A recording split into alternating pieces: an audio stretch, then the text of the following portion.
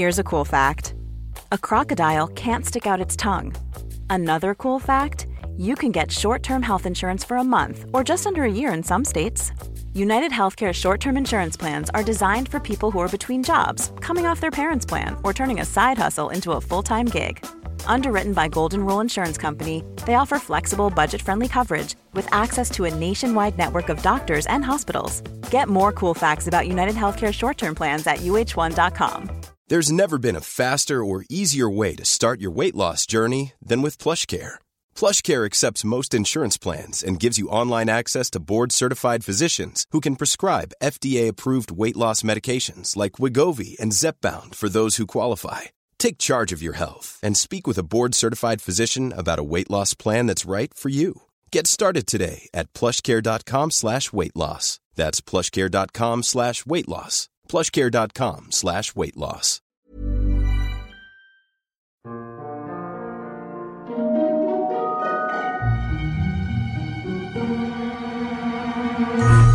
Hello everyone, and welcome to the History of Byzantium.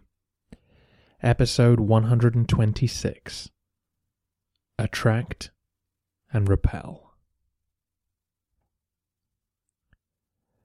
Last time, we discussed the rise of Romanus Lekapinos from the pier to the palace, and the end of the wars with Bulgaria, which had done so much damage to the European provinces. As I hinted last episode, the story of Romanus's reign now becomes all about Armenia and the relentless military campaigns in the mountains. But before we embed ourselves with the armed forces, we need to deal with one major domestic issue. According to some reports, the peace deal between Byzantium and Bulgaria that was sealed in 927 came at just the right time, because that summer a plague of locusts appeared and swept across the Balkans. Farmers, cursing their luck, settled down for winter, thinking that the worst was over. But they were wrong. It was a white Christmas that year, but the cold did not disappear in January or February or March. For 120 days there was frost on the ground. This bitter winter hit the people hard. Humans and animals died from the cold. They died of starvation. Crops wouldn't grow. The price of food went up and up and up. At the capital, Romanus had makeshift shelters built to provide some warmth for the poor, and he distributed money to pay for their provisions, but out in the countryside, imperial generosity was in short supply. The next couple of harvests were understandably poor, and worrying reports started to trickle in about how the peasant population of the empire had dealt with the crisis. Facing ruin, and with mouths to feed, many of the empire's independent farmers had given up their freedom. They had sold their land to their richer neighbours. The wealthy magnates had of course survived the crisis better than anyone else. Their diversified estates could provide sustenance even when most of the crops were failing. For a peasant family struggling to survive, pledging their land or their service to a magnate was the obvious solution. And it wasn't just a few families who had been active in the property market. It seems that anyone on a state salary had taken the opportunity to enlarge their portfolios. And that includes clerics and monks. From the government's point of view, this was an alarming development. The power of the magnates was already a threat, as evidenced by the attempts of Constantine Ducas and Leo Phocas to seize the throne. Their dominance of the senior military posts flowed from their wealth and their employment of so many retainers. News that this agricultural crisis had further enriched them led Romanus to act. Soon after the frosts had faded, the emperor issued an edict tightening the rules on property sales. From now on, if an independent farmer wanted to sell their land, then they had to offer it to members of their own class.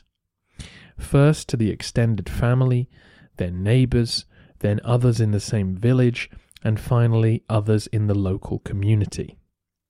Even if nobody wanted the land, and it was sold to a wealthy man, for 10 years the original owner would still have the chance to change their mind and buy it back.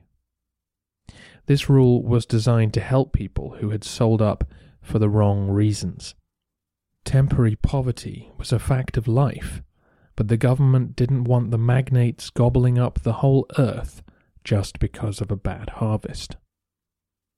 Another clause stated that if anyone was found to have bought a small holding for less than half of its assessed worth, then it would be returned to the seller with no compensation. Again, the reasoning being that such a deal must represent exploitation on the part of the wealthy purchaser. We assume that this edict was written in response to complaints coming in from local magistrates dealing with difficult cases, and it would seem that for the next 5 years similar issues continued to be brought before them. Farmers had been exploited at a time of need. Sometimes there had been violent coercion involved. New landlords had caused arguments amongst the remaining villagers. Feelings ran particularly high in the Opsikion, the theme just south of the Sea of Marmara. Provincial troops went into revolt, backed by ruined peasants. Their leader, Basil, was arrested and had his hand cut off. But this may have increased his appeal. He had a bronze replacement fitted and returned to lead them again. After his troops restored order in 932, Romanus returned to his legislators and they issued another law. Any land purchased illegally since the bad winter was to be returned without compensation. Any land purchased legally since then was to be returned for the original sale price. The wealthy, loosely defined as anyone in the pay of the state, were now forbidden to buy from the free peasants. They could buy from each other or from their relatives, but that's it. There were to be heavy fines for those found guilty of breaking the law. And for land registered with the themes, the time limit for repurchase was extended to 30 years. Other regulations were tightened too. For example, men who became monks could take cash with them, but could not donate land to their new monastic house. Romanus appears deeply concerned that the rich are taking advantage of the poor. On the surface, this might seem like a straightforward case of good paternalistic lawmaking. But what happened in practice? It's not at all clear that the law actually worked. Already, Romanus had had to update his original edict, and these laws would be revised and reissued by 3 of the next 5 emperors, which suggests that they weren't having the desired effect.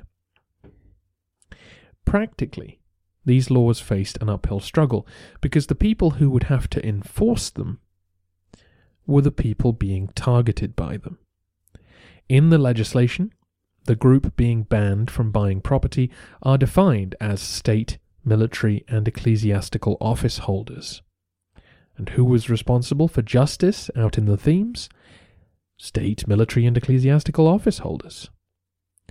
So those deciding what was fair in a case of property acquisition would themselves be wealthy landowners, with every reason to want to curry favour with other members of their class. Not all men were corrupt, of course, but the possibilities for the poor to get a bad deal were immense. It's also worth pointing out something I've never found time to talk about before.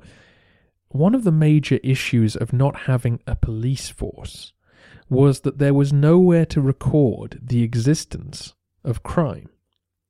So if you were robbed, what would you do? Nothing, really.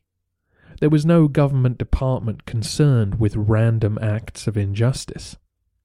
Well, what about the courts, then? What about the judges and bishops and civil magistrates? Ah, yes, but they were there to settle lawsuits. So if you knew who'd robbed you, you could sue them for theft. But if you didn't know, then you're on your own. So let's say that an illiterate peasant farmer sold his land to a wealthy magnate to feed his family. How will he get justice? Someone is going to have to take up this case on his behalf. He may not even know what the law is. This advocate must work out if the farmer was ripped off, or if he can afford to buy the land back, bring a case against the magnate, and then win the case, or hire someone to win it. Again, you can see the obstacles to actually returning a free peasant farmer to his small holding. Beyond the legal, many historians suggest that the whole enterprise was a massive case of closing the stable door after the horse has bolted. We've already discussed the rise of the landed magnates. They've been acquiring territory for a century now, and will continue to do so. In part, this is simply a function of the growing economy. As the population expanded, new land was cultivated, and Arab raids diminished. Everyone was feeling better off, and as in most societies, when the good times roll, wealth inequality grows. The rich have the resources to expand faster than their neighbours.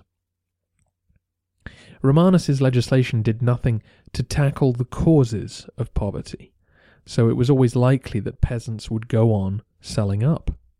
And not always unwillingly. Many probably sold for a profit.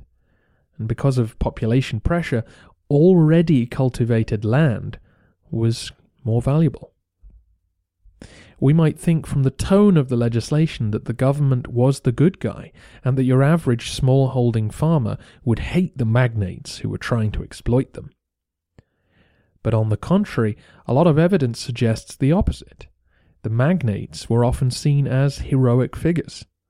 They were the visible face of resistance to the Arabs. They were the ones who brought back slaves and booty from their raids, not the emperor. For most people, the local magnate was a recognizable figure. It was the outsider, parasitic tax collector, who was the enemy. Basil, the copper-handed rebel, actually pretended to be Constantine Ducas. Even though the general had been dead for nearly 20 years, apparently his popularity as a war hero still resonated, even in a theme a long way from the frontiers.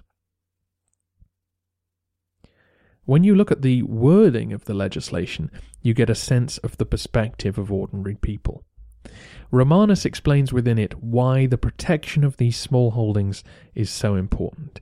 He starts with the protection of the poor bit, but then goes on to say, "The small holding is of great benefit by reason of the payment of state taxes and the duty of military service. This advantage would be completely lost if the number of smallholders were to be diminished." So the government's real concern is about taxes and recruits. As one historian put it, the edict is less about protecting the poor and more about protecting the state's access to them. As we discussed at the end of the century, magnates were better able to evade taxation. For every peasant who joined his ranks, the government lost someone they could easily extract from. We, looking down from our omniscient podcast perspective, know that the government have a point. If too many people escape their obligations, then the empire may cease to function. But from the farmer's perspective, the local magnate will look him in the eye and promise to protect him, whereas government services seem far more distant and arbitrary. several historians suspect that pretty quickly the government knew that the legislation would not function as intended. The static village community it was trying to protect no longer really existed. But the new laws were a vital tool with which to threaten the magnates.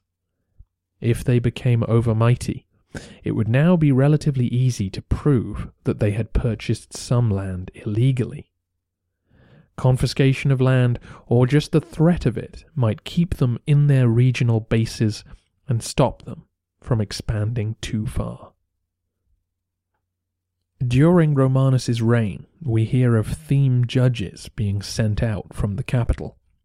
These new officials would go out to help the strategos with his administrative tasks, and of course, be a representative of the emperors in local affairs. The growth of magnate power made those back in the palace anxious about losing control of the provinces. Legislation alone could not really temper their activities, but at least it allowed the state a pretext for intervening when it was deemed necessary.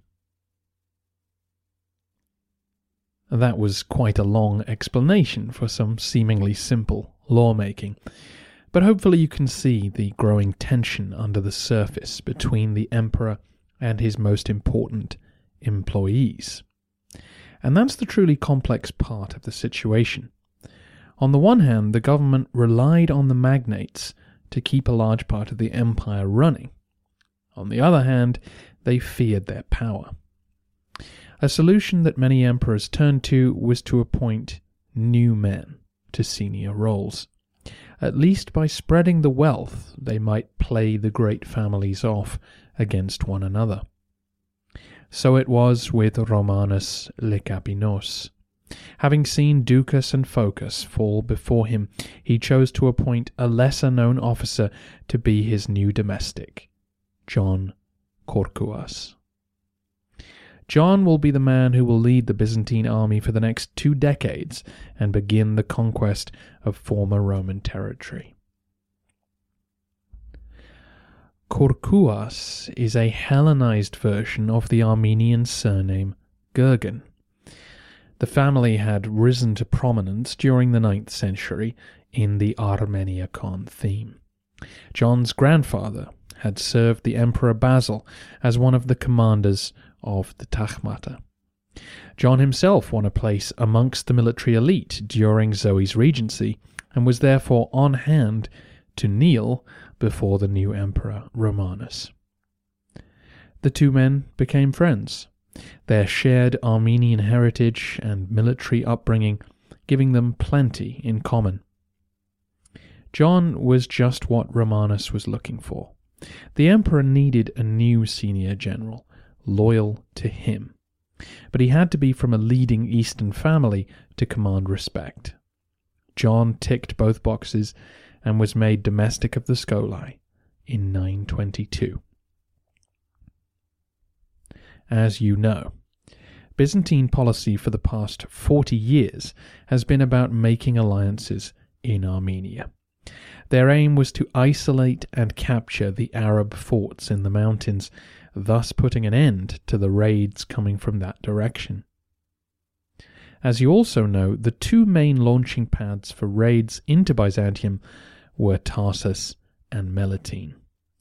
The Romans knew that Cilicia, where Tarsus is, was more connected to the rest of the caliphate, whereas the Muslim outposts in the mountains were more vulnerable and less likely to receive support. If the Romans could bring Armenia back into the fold, then suddenly a whole front of their endless border wars would be shut down for good. In 926 then, with the Bulgar War winding down, John was given the go-ahead to start pressing forward into the mountains.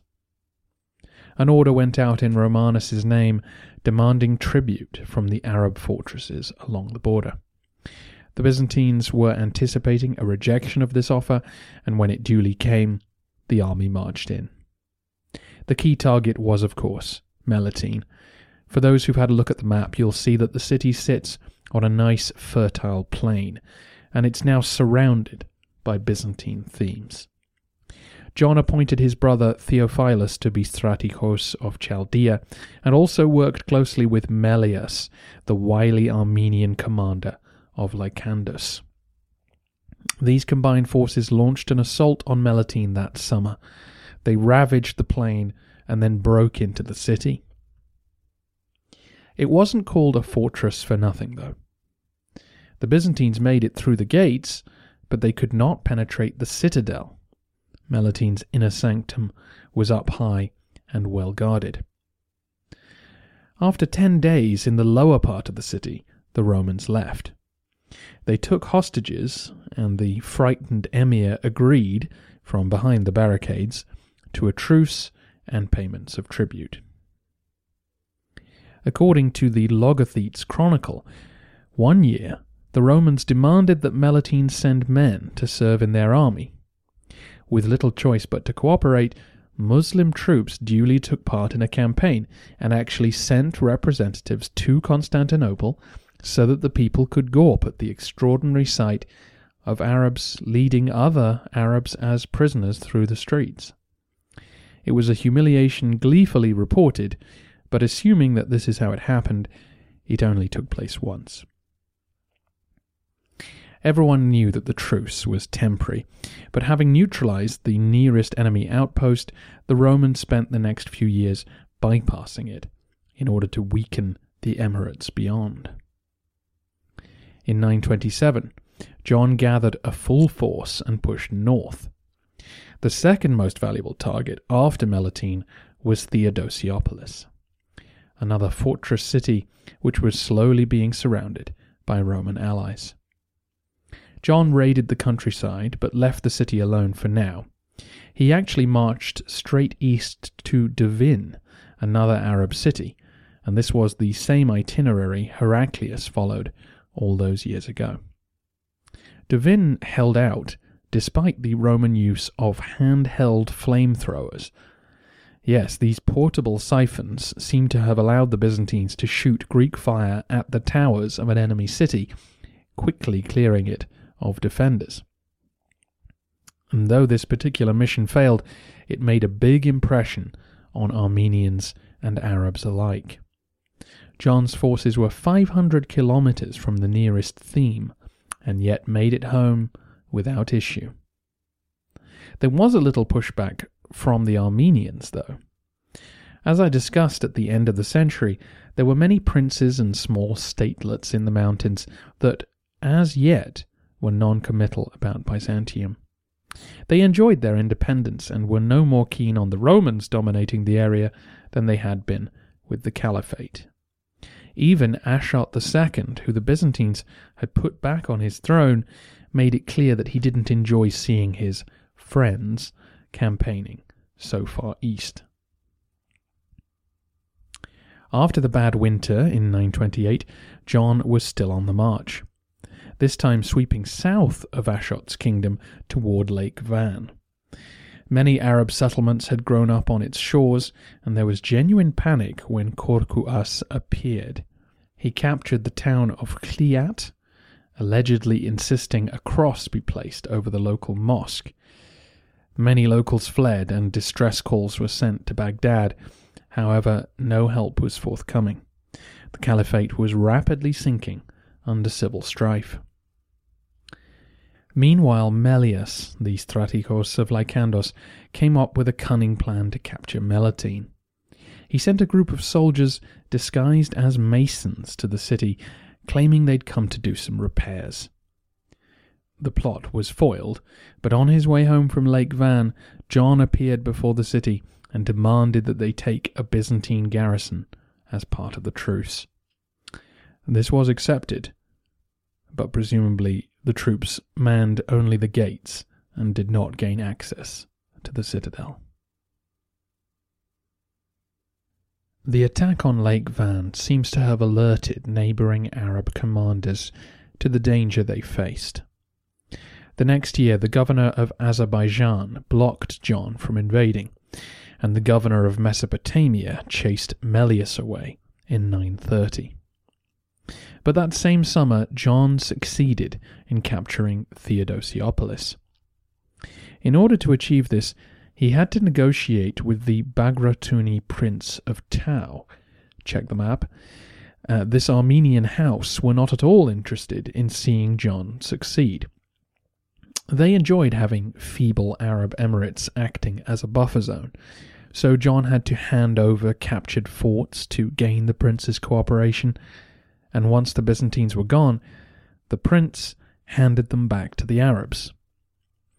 Nevertheless, John's main force succeeded in breaking into the city and inducing it to surrender.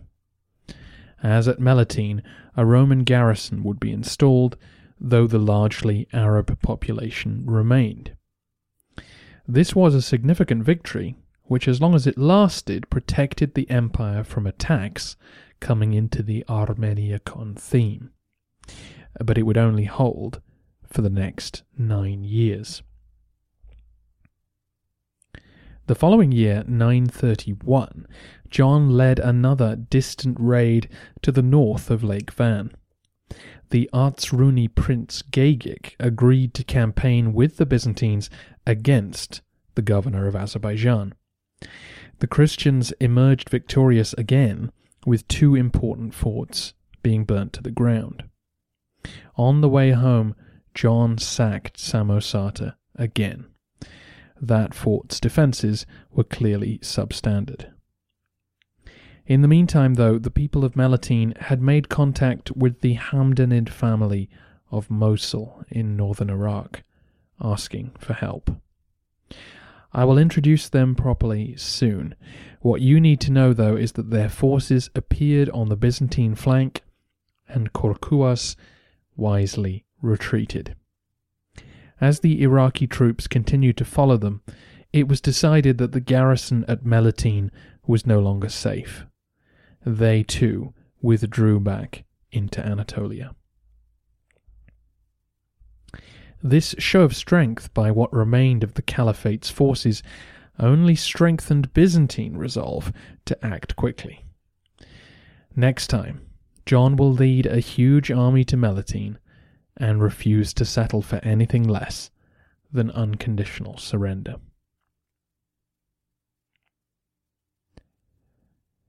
Despite the locusts, the harsh winter, and the bad harvests, despite war with Bulgaria during part of this time, Roman forces continued to campaign in the east every year. This is another reason for the strident legislating to stop magnates from buying up peasant land. Constantinople needed a full treasury each year if it was going to keep offering campaign pay to its soldiers. Doubtless, the domestic could keep some of his men happy with what they took from the Arabs, but cash was still required to fund proper expeditions. Many of the soldiers serving under John's banners were not Romans. There were, of course, a lot of Armenians, but increasingly mercenaries from the Caucasus, the Balkans, and the steppes were recruited to serve. The cash to pay for them came from Anatolian soldiers offering money in exchange for not serving, a process which was slowly becoming more common. In fact, in 931, when John was attacking the borders of Azerbaijan, the emir of Tarsus raided the Anatolikon. He found no resistance and so decided to attack Amorium. The HQ of the once vital theme made for easy pickings, and the emir rode home with hundreds of prisoners in tow. The majority of local troops were either way over the horizon, serving with John, or had offered to pay someone else to fight for them. It was a sign of things to come. On the next episode, the Romans make the first of their many reconquests as Melitene is surrounded and starved into submission. As the Byzantines continue to run wild, the Hamdanid family, carving out a kingdom for themselves amidst the collapse of the Caliphate, will be forced to stand against them.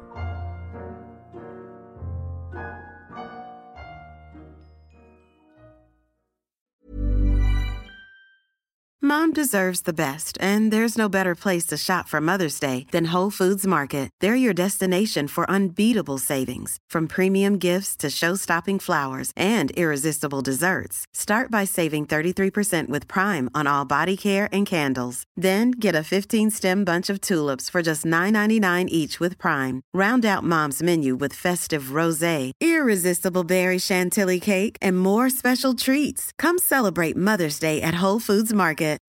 When you need mealtime inspiration, it's worth shopping Kroger, where you'll find over 30,000 mouth-watering choices that excite your inner foodie. And no matter what tasty choice you make, you'll enjoy our everyday low prices, plus extra ways to save, like digital coupons worth over $600 each week. You can also save up to $1 off per gallon at the pump with fuel points. More savings and more inspiring flavors make shopping Kroger worth it every time. Kroger, fresh for everyone. Fuel restrictions apply.